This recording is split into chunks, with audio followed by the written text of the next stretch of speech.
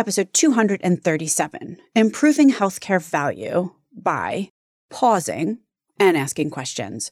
Today I speak with Derek Wynn, co-founder at Distilled Concepts and consultant at the Business Benefits Group.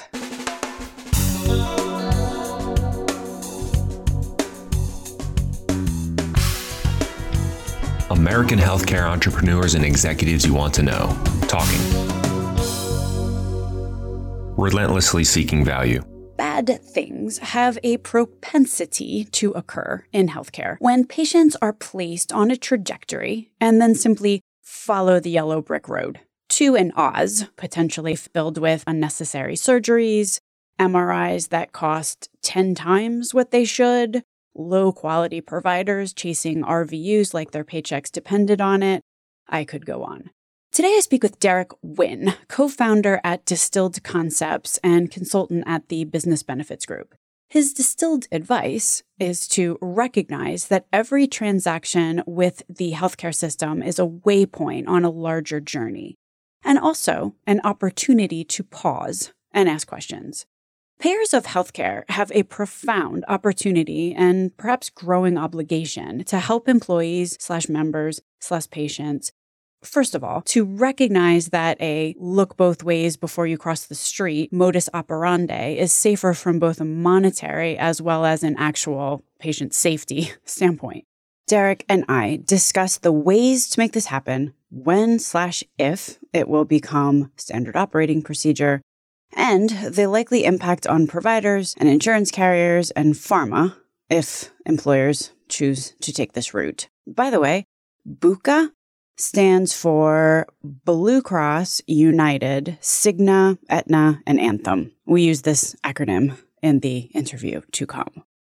My name is Stacey Richter, and this podcast is sponsored by Aventria Health Group. Welcome to Relentless Health Value, Derek. Hi, Stacey. Thanks for having me. It's pretty much an accepted, inarguable fact that doctors will refer within the same health system. In fact, I just read an article about this yesterday. There's the whole RVU thing and all the consolidation and record numbers of physicians being employed by health systems. So in other words, I don't see this whole referring within network as a trend that's likely to end anytime soon. That being said, the best doctor for a particular patient might not be within the same health system. So if you're an employer and you're trying to get your employees to the best doctor and or health system to address whatever the issue is, how do you do that? How do you intervene? Yeah, I mean, you nailed it. So what is it? 54% of doctors, I think, are somehow owned by a hospital. Either they're doing their contracting for them or they're working directly for the hospital. Well, guess what? Every hospital that's out there wants to claim to be the best at treating cancer. Every hospital out there wants to claim the best at treating heart conditions. Every hospital wants to be able to be the best in orthopedics. So what they're doing is they're referring within that hospital network. So instead, what you do is you try to figure out, okay, what are those engagement points? How can we get members to start to think differently and to think that, hey, you know what, your hospital is probably a great hospital. It may be a great hospital, but the question is, again, are they the best for you and what you have going on? So what we start to do is we start to break that down and say, look, how do we get patients engaged? How do we get patients to simply be engaged to the point that they ask more questions of those doctors? Are they the best doctor for you? Is what they're recommending appropriate? Are there other alternatives? Do I need a second opinion? You think about that, getting that engagement is really the first step in that. And then from there, you can re-engage at the time of care and even place interventions throughout the health plan just to have a pause point for that patient to check in with the health plan or check in with their options. Because think about it this way, healthcare is a journey.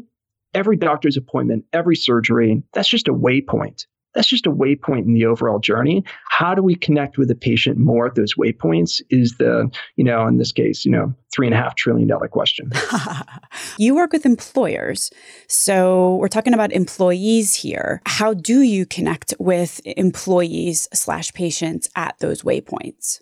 We want to have a concierge-style advocacy approach for members so that we can re-engage them at the actual time of care, because sophisticated employers who've seen that over the last 10 years have not seen results in their health plan, in other words, costs continue to go up and quality continues to go down, so on and so forth, They get it. I always look at Walmart as being kind of like a great petri dish for some of this stuff. They are the largest health plan in the country. So the question is, what are the largest health plans doing?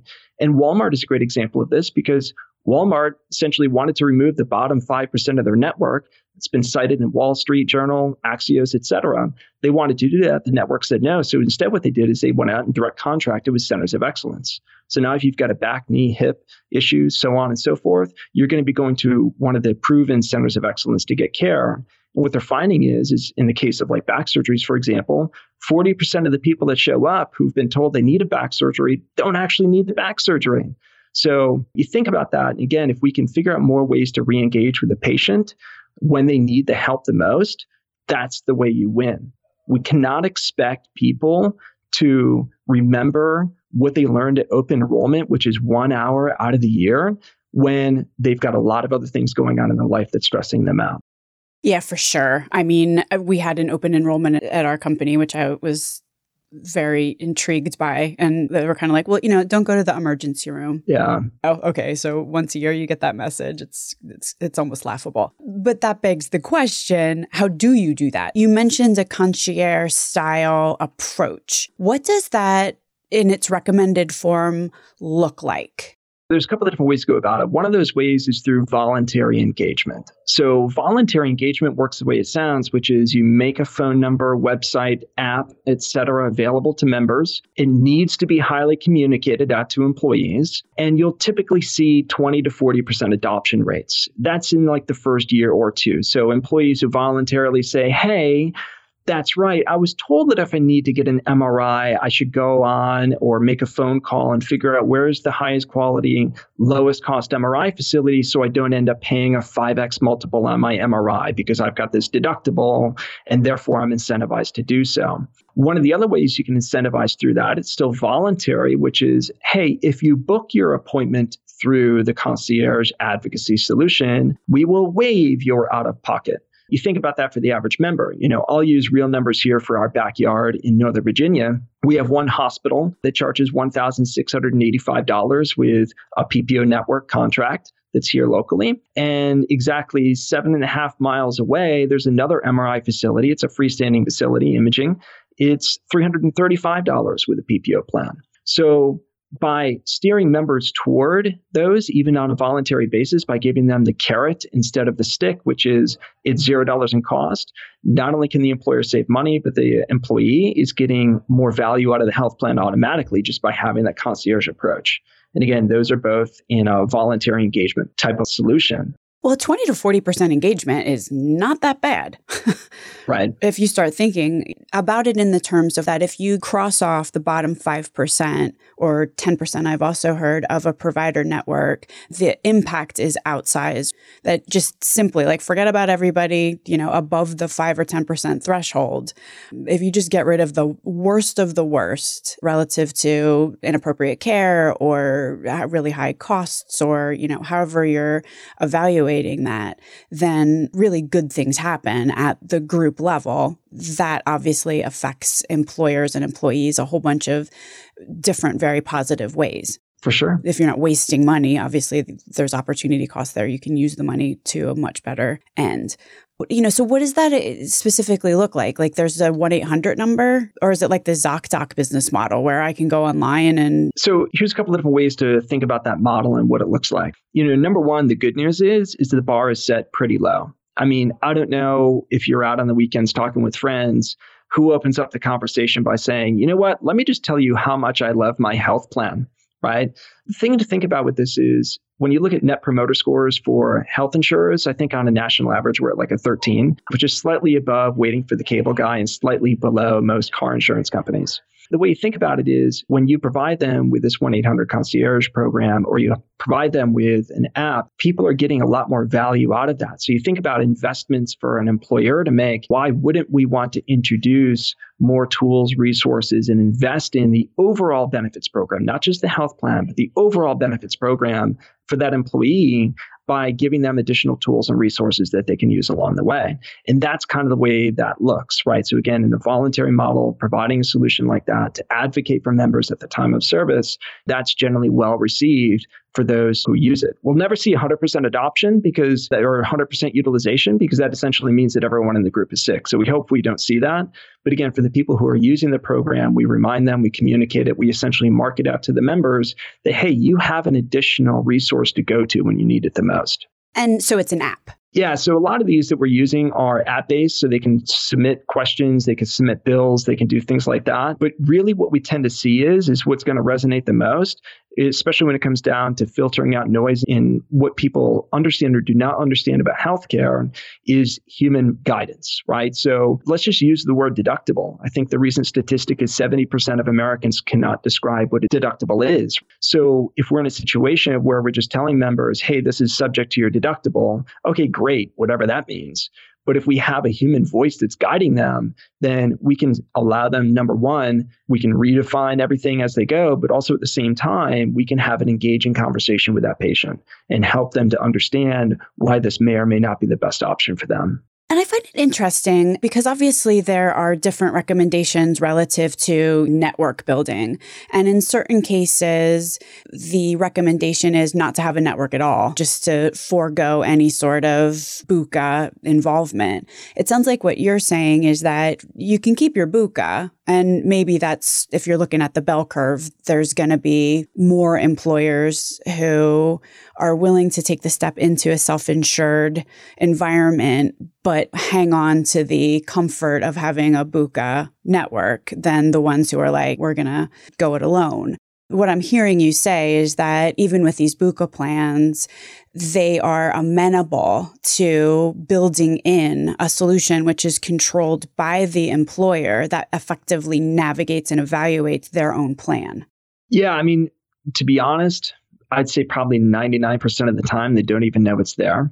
Let me play an employer on TV. Obviously, this costs money. We're adding fixed costs into the equation here if we layer on a concierge and an app and a promotional campaign and kind of the things that you're talking about doing. Does it wind up that those fixed costs reduce enough variable costs that this winds up being a good move from a balance sheet perspective while at the same time improving quality? Absolutely. First, we talk about cost of entry. Cost of entry for an advocacy solution, I mean, you can start at $2 per employee per month and work your way up to $8 or $10 per employee per month. And with numbers like that, you start to think about it like, hey, wait a second.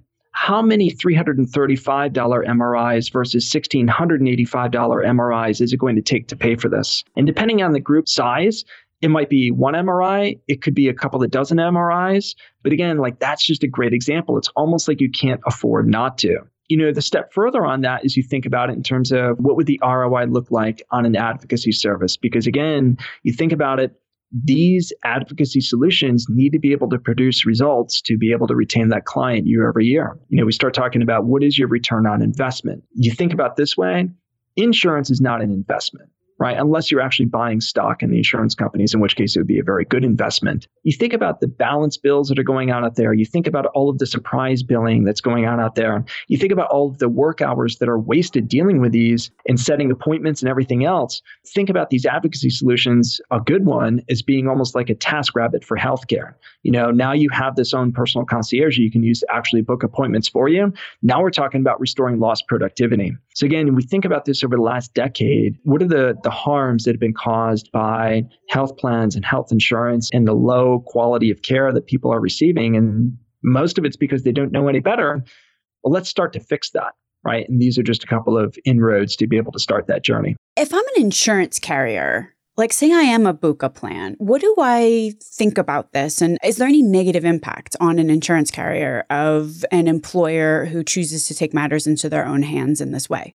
If I'm a health plan, number one, I would ask myself why I'm not doing something like this already. And the truth is it's because they can't cause harm with the doctor network. They can't do any kind of network provider relations issues there. They have to avoid that. But you think about kind of where we are with the political environment today and even just playing out a word like transparency. That's the big thing that if I'm an insurance carrier, I'm going to start to be concerned with, because When the day comes when we have to be transparent and I get to see all of the bad deals that my network has made for me, and again, using the MRI, why am I going to be willing to pay 5 times more for an MRI just because it's got hospital in the name, as opposed to going down the street and doing it at a freestanding imaging facility? And the truth is the cost can be even lower than that too. That's just one example. So if I'm an insurance carrier, I'm probably not as concerned with something like this right now. I'm concerned with the overall big picture of all of these bad deals I've made on behalf of my consumers. Is it time to maybe say, hey, look, let us help with some of this. Let us help show you where some of the better quality doctors are. But again, they're going to start to run the risk of offending their network. And that's always the big question, is who has leverage? Is it the insurance company that has leverage over the network, or is it the network that has leverage over the insurance company? That's a big question that's out there. People always talk about how healthcare consolidation is good for consumers. I don't think so. Because what that's doing is it's actually empowering these larger hospitals that are growing leaps and bounds to actually have more leverage and more negotiating power over the networks. And it goes right back to what we talked about. Employers want to have this big network. Employers want to have good flexibility and choice for their members, simply because that's going to produce less noise on their side. As it becomes apparent that an insurance carrier didn't negotiate, they allowed one entity to charge $5,000 for an MRI. And there's a $300 entity down the street, and the insurance carrier was like, meh, whatever. I hope the consumer finds this themselves. What percentage of the population do you think is under the illusion that all MRI prices are created equal? I think it's a high majority still. I'll give you 2 reasons why. Number one, if I'm covered under a traditional health plan, let's say I don't have a deductible for a second. I'm part of the minority of plans right now that does not have a deductible. Well, for me, my cost for an MRI is whatever the copay is. And the copay might be $250. So for me, as a consumer, I'm not incentivized to look nor care if my MRI is more expensive, because that's what I'm entitled to, is a $250 copay, as long as they're, of course, using air quotes, in network. That's issue number one. I think issue number two is the fact that we, as patients, not a consumer, because those are 2 different categories. As a patient, we are going to do what we need to do based on what our doctor recommends. If my doctor says, I need you to walk down this hallway here at this hospital to get your MRI, I'm going to walk down that hospital and get my MRI. I'm going to go ahead and do that. But again, that's the touch point. That's the point where we need to interject and say, hey, patient, hang on a second. You have a $2,000 deductible. And if you walk down the hall, it's $1,685. But if you get in your car and drive a block down the street, it's $300. Like, that's the big thing to think about. A lot of this depends on the overall architecture of the health plan, but I think that's really what it is. Zach Cooper recently did a study, True North in Healthcare, and it was going on a year ago. But the average American drives past 6 lower cost MRI facilities before they get to the one they end up using. Well, why is that? Because when I think, where can I find an MRI? I automatically think, oh, I bet you a hospital has an MRI, right? So again, you think about the undue harm that's being placed on patients with the financial issue of, again, paying 5 times more than they need to for something as simple as an MRI. Insurance carriers and hospitals, and I don't want to necessarily get into the economics of the whole thing, but with the MLR, the medical loss ratios, there is some benefit actually to insurance carriers when costs go up, because if your profit margin is capped, then 20% of a higher number is a higher number of profit. Insurance carriers can probably be held culpable, as you had alluded to earlier, relative to stock prices. The stock prices of every insurance carrier, or let's just say most of them, has gone up considerably in the years since the ACA was passed and with this whole consolidation that has been going on. However, the average American is woefully unaware of all of this. And generally speaking, to educate 300 odd million people takes a long time. What I'm kind of understanding based on what we're saying here is that there's kind of a long runway for insurance carriers to keep doing what they're doing. Like, that's my takeaway from what you said. You nailed it, right? Which is, where's the incentive for an insurance company to essentially say, look, we're going to take a stand for a second and we're going to actually side with our patients instead of our shareholders. I mean, I'm being blunt in that, but that's really what it comes down to. Because think about this. let's say, for example, insurance carriers, because they know where the answers are, they know what to do in a lot of this stuff. Let's just say they started to enforce change, and you nailed it with talking about a capped margin, right? If I'm a large employer, it's 15 cents on the dollar. Well, imagine if insurance carriers had a shareholder call and they said, hey, good news, we're going to go ahead and do all of these things that we know actually help to reduce healthcare expenses. We're going to curate our networks. We're going to get rid of the bottom 5 to 10% of the doctor network of crappy doctors. We're going to go ahead and go back to hospitals and beat up on hospitals in terms of the charge master rates and the discounts we're actually applying there. And what we're going to do is if we do all of these things, we're going to lower healthcare costs by 20%. Imagine what the shareholders end up doing after that, because they know that if they lower healthcare costs by 20% and we do away with this mythical trend number, what's going to end up happening is their stock price is going to plummet. So again, you've got to think about how all of this plays in terms of the overall ecosystem, but also in terms of the overall economy. You're talking about messing with almost 20% of the GDP. What would happen if we had essentially another economic downturn simply spurred by health insurance companies decided to cut their costs by 20% by lowering the actual cost of care? Imagine what that's going to do to the overall economy. So again, we think about this in terms of economic downturns and how everyone reacts in that change. Insurance carriers, they lose money. Hospitals, they lose money. Pharma companies, they lose money. Because again, we're just touching on the biggest areas of waste and essentially misuse with just those three right there. Well, let's talk about the 80% of the GDP that is not contained in the 20% with the healthcare label. One of the things that I've heard, which is potentially a counterpoint, is that one of the reasons why things haven't been changing is because actually the economy's been pretty good. It's when belts start tightening that employers start to really, in a way, I don't want to say be forced, but let's just say have a much greater motivation to start scrutinizing line items. And what I've heard is that when that starts to happen, let's just say that the opportunities that employers might have to begin to take greater control over optimizing the healthcare of their employees will start to pervade the top of the bell curve in a way that they haven't thus far, because, when life is good, we can all be fat and happy.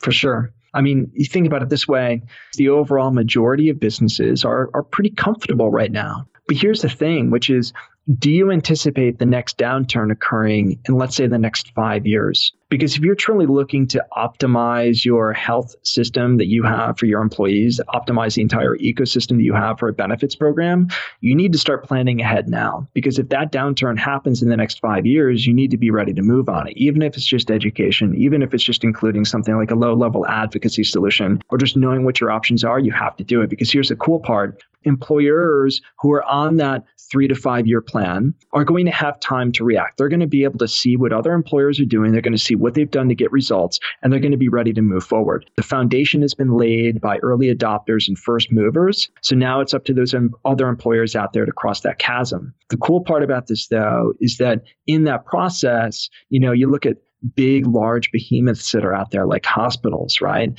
At the end of the day, they're not going to have time to, because these plan renewals happen every month throughout the year. So you've got employers renewing every single month. Change takes a long time for a hospital, but you know what? Employers can move pretty quickly. Those decisions are essentially 12 months apart and could be even shorter than that. So again, they have to think about it in terms of, hey, what are we going to do to engage with employers in the community so that we can be partners together in terms of, again, really doing what we espouse are doing, which is giving back to the community, being supportive of the community, being supportive of businesses, being a true partner to the business community. That's what I would say, number one, hospitals have to do. And again, we talk about the other big culprit out there, which is pharma. They're going to have to pay attention to this too, because again, the gig is up in many of those areas as well. What's going to happen there? So let's take this from, let's just say, a pharma standpoint. If I'm sitting in a pharma company right now and I'm working on a brand and I'm deciding, generally speaking, how drugs are priced is what will the market bear. And the market will bear, as John Lynn put it in the podcast that I did with him, historically, if you just look at history as a guide, the market will bear anything when it comes to healthcare. Yeah. So why wouldn't I just charge the higher price? And I know you mentioned as counterpoints transparency, but it's also kind of been well shown that you can give consumers a whole lot of data, but then if you ask them to sort through it, That's where the trouble starts to emerge. What is the battle cry, or the call to action is probably the better way to put it. What's the call to action for a pharma company or a hospital or anybody who is basically charging whatever the market will bear at this juncture? You'll love this one, Stacey, because, in this case, they better bring the value. I mean, they have to show where the value is of that medication. Here's a good example of this. Does it make sense to charge $1.5 million on a medication for a hemophiliac? Well, if the average hospital stay is $1 million, well, I guess that's kind of where sort of the price point conversation comes into play is, hey, if it costs $1 million to hospitalize them, can we charge $1.5 million for the drug if it helps to keep them out of a hospital? That's subjective.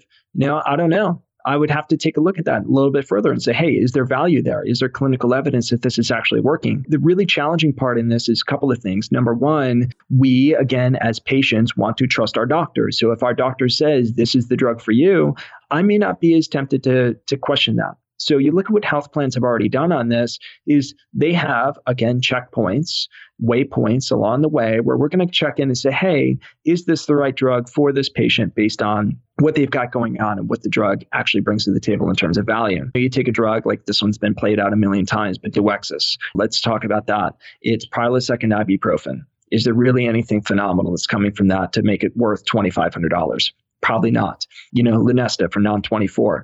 Maybe melatonin would work just as well instead of paying an exorbitant amount of money there. But again, for a lot of these other things, we want to check in with the patient and we want to see if it meets those clinical guidelines. So we have things in place like prior authorization. We might have things in place like step therapy, right? We want to try to go toward those generic drugs first as a last resort, then of course the name brand drugs. But you better believe we're also finding ways to help patients pay for that too. So we're tapping into the resources that pharma makes available to help make those brand name medications lower in cost for the health plan and for the consumer. So again, you've got to make sure, number one, you're bringing value, you're bringing evidence-based criteria to show that this drug is the best drug for this person. It's not going to create crazy side effects that outweigh the actual cost or condition itself. But again, at the same time, if I'm pharma, I need to be paying attention to this too. If I'm marketing a plan, I can't just put a cute commercial on TV anymore and show a bunch of happy people.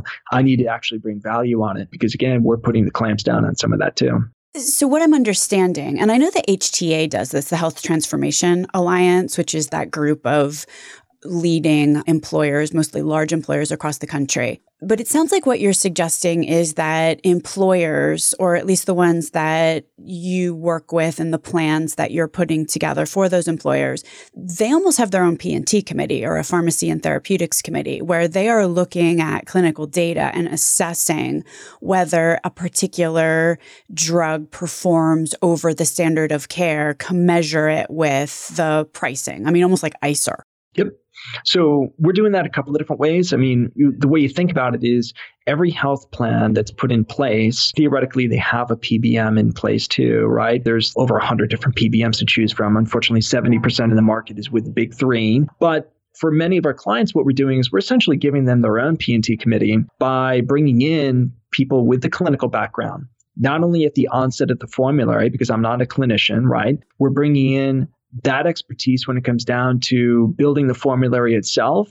Then again, we're having the clinicians involved to say, hey, look, does this meet clinical evidence-based criteria through things like prior authorization? And this is really nothing new. I mean, this is stuff that health plans have been doing for a long time.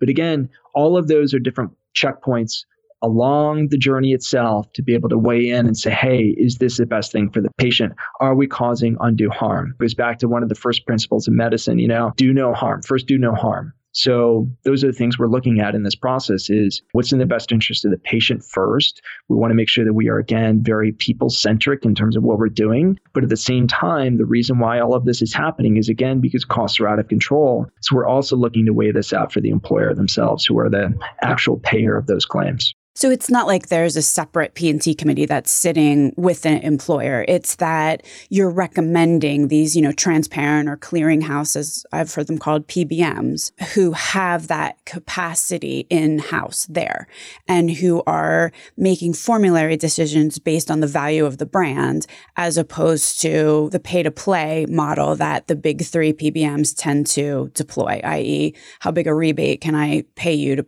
put my brand on formulary, even if it's Duexis and it's charging $2,200 for two generics that if you want over the counter cost $20. Right.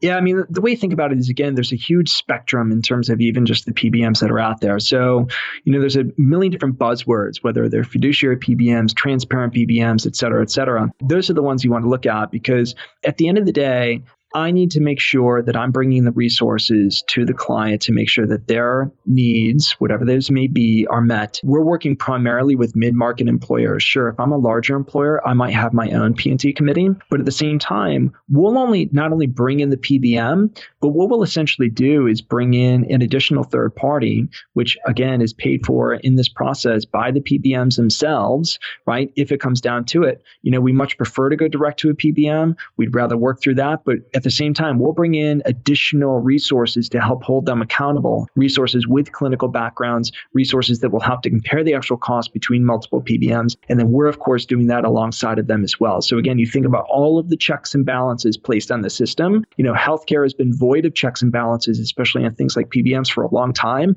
Again, the gig is up. We are actually addressing this and taking it head on. So Derek, if someone is interested in speaking with you further or learning more about what you do, where can they get a hold of you? Thanks. I'm super active on LinkedIn, and you can also find us at our website, which is www.distilled-concepts.com. Thank you so much for being on the podcast today, Derek Wynn from Distilled Concepts and Business Benefits Group. Thank you, Stacey. Appreciate it. It's a lot of fun. Links to everything discussed on the program today can be found at relentlesshealthvalue.com. If you visit the website, relentlesshealthvalue.com, you will also find a complete listing of all of the shows that we have published thus far with leading entrepreneurs and executives in the healthcare space today. Another cool feature is, you can subscribe to the show so that every week the episode is automatically sent to you, so you don't have to remember to go to the website to download it. Thanks so much for listening.